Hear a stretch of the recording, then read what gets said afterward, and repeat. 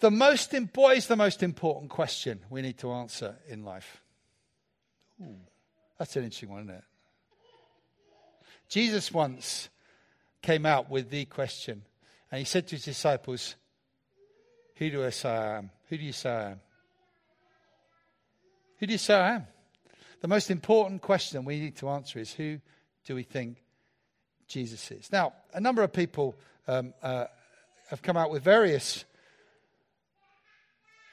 reflections on who Jesus is. Some famous folk, Billy Connolly. I can't believe in Christianity, but I think Jesus was a wonderful teacher. That's a very bad combination of Scottish and Irish, actually. But anyhow, moving on. I won't try any of the other accents, okay? I cut out the Elvis one because Elvis said he's not the king. No, I'm not the king. Jesus is the king. That was what he said. But this is Bono, U2, all that stuff. I'll just read it briefly. It says it's a defining question for Christians. I would say for anybody. Who was Christ? I don't think you're let off easily by saying he was a great thinker or a philosopher, because actually he went around saying he was the Messiah. Because what we're thinking about today is he made some outrageous statements about himself. But that's why he was crucified. He was crucified because he said he was the Son of God. So either he was, in my view, was the Son of God, or was he nuts? Forget rock and roll, Messiah complexes, delirium. Find it hard to accept that millions of lives, half the earth for 2,000 years, have been touched, have felt their lives touched and inspired by some nutter. That's what Bono said. I'm not the king. Jesus Christ is the king. I'm just an entertainer. Thank you very much. Elvis Presley. Sort of. Who's the next person here? One of my heroes, C.S. Lewis, wrote Chronicles of Narnia, Lion, the Witch and the Wardrobe, said this. Famous words. A man who was merely a man and said the sort of things Jesus said wouldn't be a great moral teacher. He'd be either a lunatic on a level with a man who says he's a poached egg, or else he'd be the devil of hell. You must make your choice. Either this man was and is the Son of God, or else a madman or something worse. This is the big question. Who is Jesus? And that's what we're thinking about over this summer period. Jesus makes claims about himself, which are incredible. 2 weeks ago, I am the bread of life. I'm the very heart, the most ordinary thing, bread. But actually the most extraordinarily important, crucial thing. I am the bread of life. Then he said, I am the light of the world. If you want to know direction in darkness, I am the light. Today, I am the door, is what we're thinking about today. I am the door. What does it mean for him to be the door? When he described himself as the door, or another translation, the gate, what was he talking about? Well, he was talking about sheep, actually. Because the picture around it was about sheep. Next week we're going to find about I am the good shepherd. But this week it's I am the door or the gate. What does that mean? Well, look, in Jesus' day, they used to have these things all over the place, all right?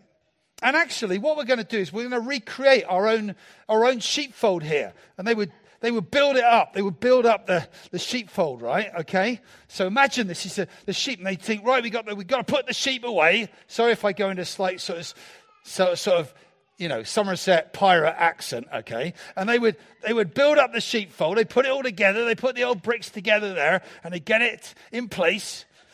Sorry.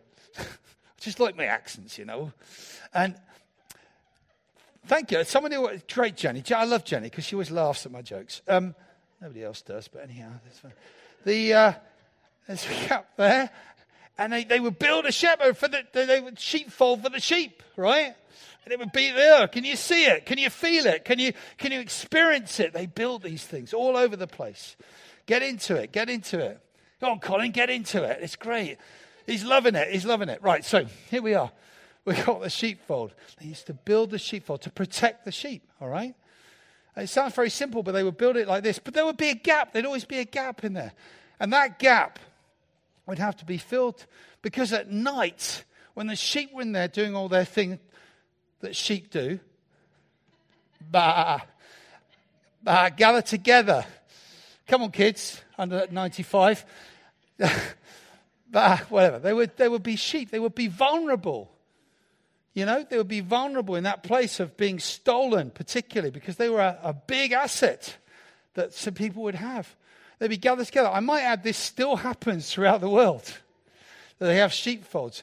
And the sheep are in there. They're gathered together in the sheepfold. And the shepherd used to sleep in the door. Or just sleep in the door, gather in the door.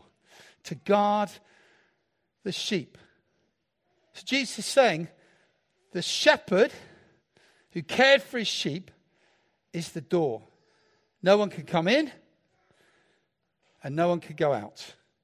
It's a place of safety, a place that when the sheep were in, they would be safe because they knew there was someone in charge, someone who was caring, someone who was looking after everything that needed to be looked after. And so as we've been thinking, Jesus says, I am the door. What does that mean? If you like, the safety and security, what does that mean? You see, in the beginning, God created the earth. He created actually us to be his children.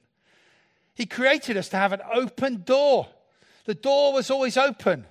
We could go in and see him all the time. Adam and Eve, right at the beginning, spent time. They used to walk in the garden together. They just spent time. There was like an open door. Isn't it the most amazing thing when you have an organization where they just say it's an open door? I don't know whether you worked. I've worked for a variety of bosses over the years. And there's somewhere you have to knock on the door. But then there's the others with the open door. There's a sense you can go in there and you know that it's going to be a place where you're going to be listened to and understood. And it's like that was the relationship that God had with the world. But the sad thing was that he gave us in that love and that joy that he gave and liberty and free will. He gave us a choice. And we decided we could do things better. As a thing called sin came into the world. And the problem was that as a result of that, we experienced effectively a closed door. Suddenly there was a door which was a problem between us and him. And we couldn't get through. We couldn't connect to this God anymore. And the whole of the glorious thing of the Bible is this story of God's love to the world. That this closed door where we're thinking, how can I get to God? And we try and find different ways to get round and in and over. We can't get to God. But the glorious thing is that God in his love sent Jesus. And Jesus came and he says, I am the door. He came to the lost sheep.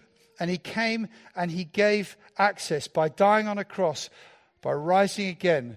If you like, the door was opened again. You know, one of my favorite images of a door is my dad's study. My dad was a vicar, a minister. He used to get up very early in the morning, earlier than I get up. So I feel quite challenged about that. But I always remember I used to come down in the morning and his door was always open. And I used to go in there from when I was very small, and he was there, and he was usually reading his Bible, and I used to go up to him, and I used to sit on his lap. Even when I was about 15. I know it sounds really silly, but when I was old and should know better, you would think.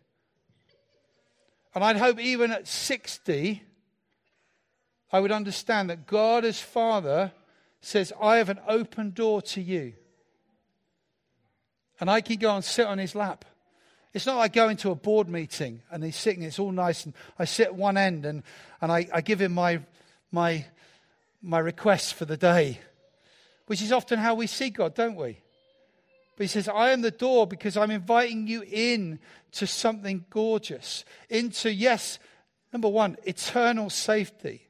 Because if you believe and trust in me, you can know purpose and life and direction and eternal safety. But also you're invited into this gorgeous adventure with him. Wherever we go, wherever it might be, on Barnet High Street, might be into the middle of London, might be to Abu Dhabi, wherever it might be, we can go in knowing that we can have an open door to the presence. But the only way we can do it is through Jesus. Because one of the things really interesting, it says, he didn't say, I am a door. And a lot of people say, well, Jesus is just one door amongst many. But the most incredibly challenging statement that Jesus makes, he says, I am the door. And elsewhere, we're going to discover the way, the truth, the life in a few weeks' time. I am the good shepherd. I am the one. And we have to examine that statement for ourselves and say, is it true? Is he really who he claimed to be? Is he really the Son of God? For those of us that have, and it's been, even with what David and Sam said, they discovered that.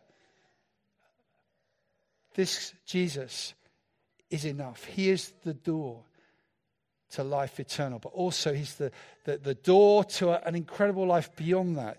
I love that picture there. In some ways, it's the door of something exciting out there. Anything could happen. And there's a sense that is what we are invited into.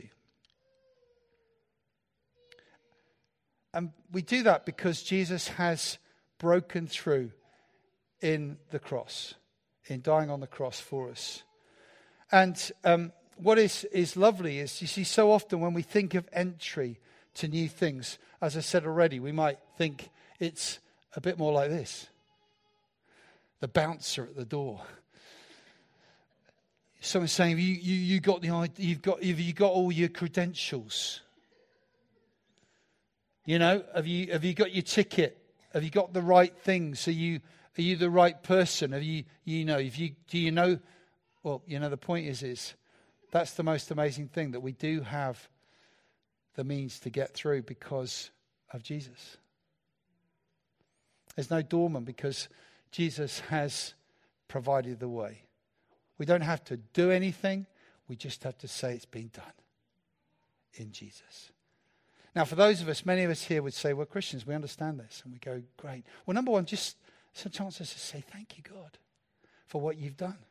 Thank you so much that effectively in what you did when you came on the cross, you became the door. You became the door. You became the means by which you open your hands out, your arms out, and you invite us in. But there may be some people here as well. We always give opportunity for people who think, I don't understand this, but actually, I don't feel secure. I don't know where I'm going when I die. Jesus says to you, you can know that. He says, come. Trust in me as the door. It says the amazing things. It goes on in verse 10, the one after that one we learnt earlier. It says the thief, talking of the devil, and he kills and destroys. I have come, Jesus said, that you might have life. Life in all its fullness. Now we know that following Jesus is not going to be a bed of roses. We know it. Any of us who's been a Christian for any length of time knows it's going to be easy. But we know there's someone there who's been there and done it and will walk with us in the midst of it. So an invitation twofold, which is here. One is, if you don't know Jesus, I'd love to chat to you afterwards. We have some great little booklets at the back called Why Jesus, which explains about Jesus as the door and how we can know him for ourselves. But then also, if we've known Jesus and know him, just be encouraged that he is our security. He is our life. He is the one that has given us that promise of life forever, evermore, but also will walk with us and be with us. And maybe for some of us, we need to walk back in and say, I trust you again. I trust you in my life, and what that might bring and what it might mean.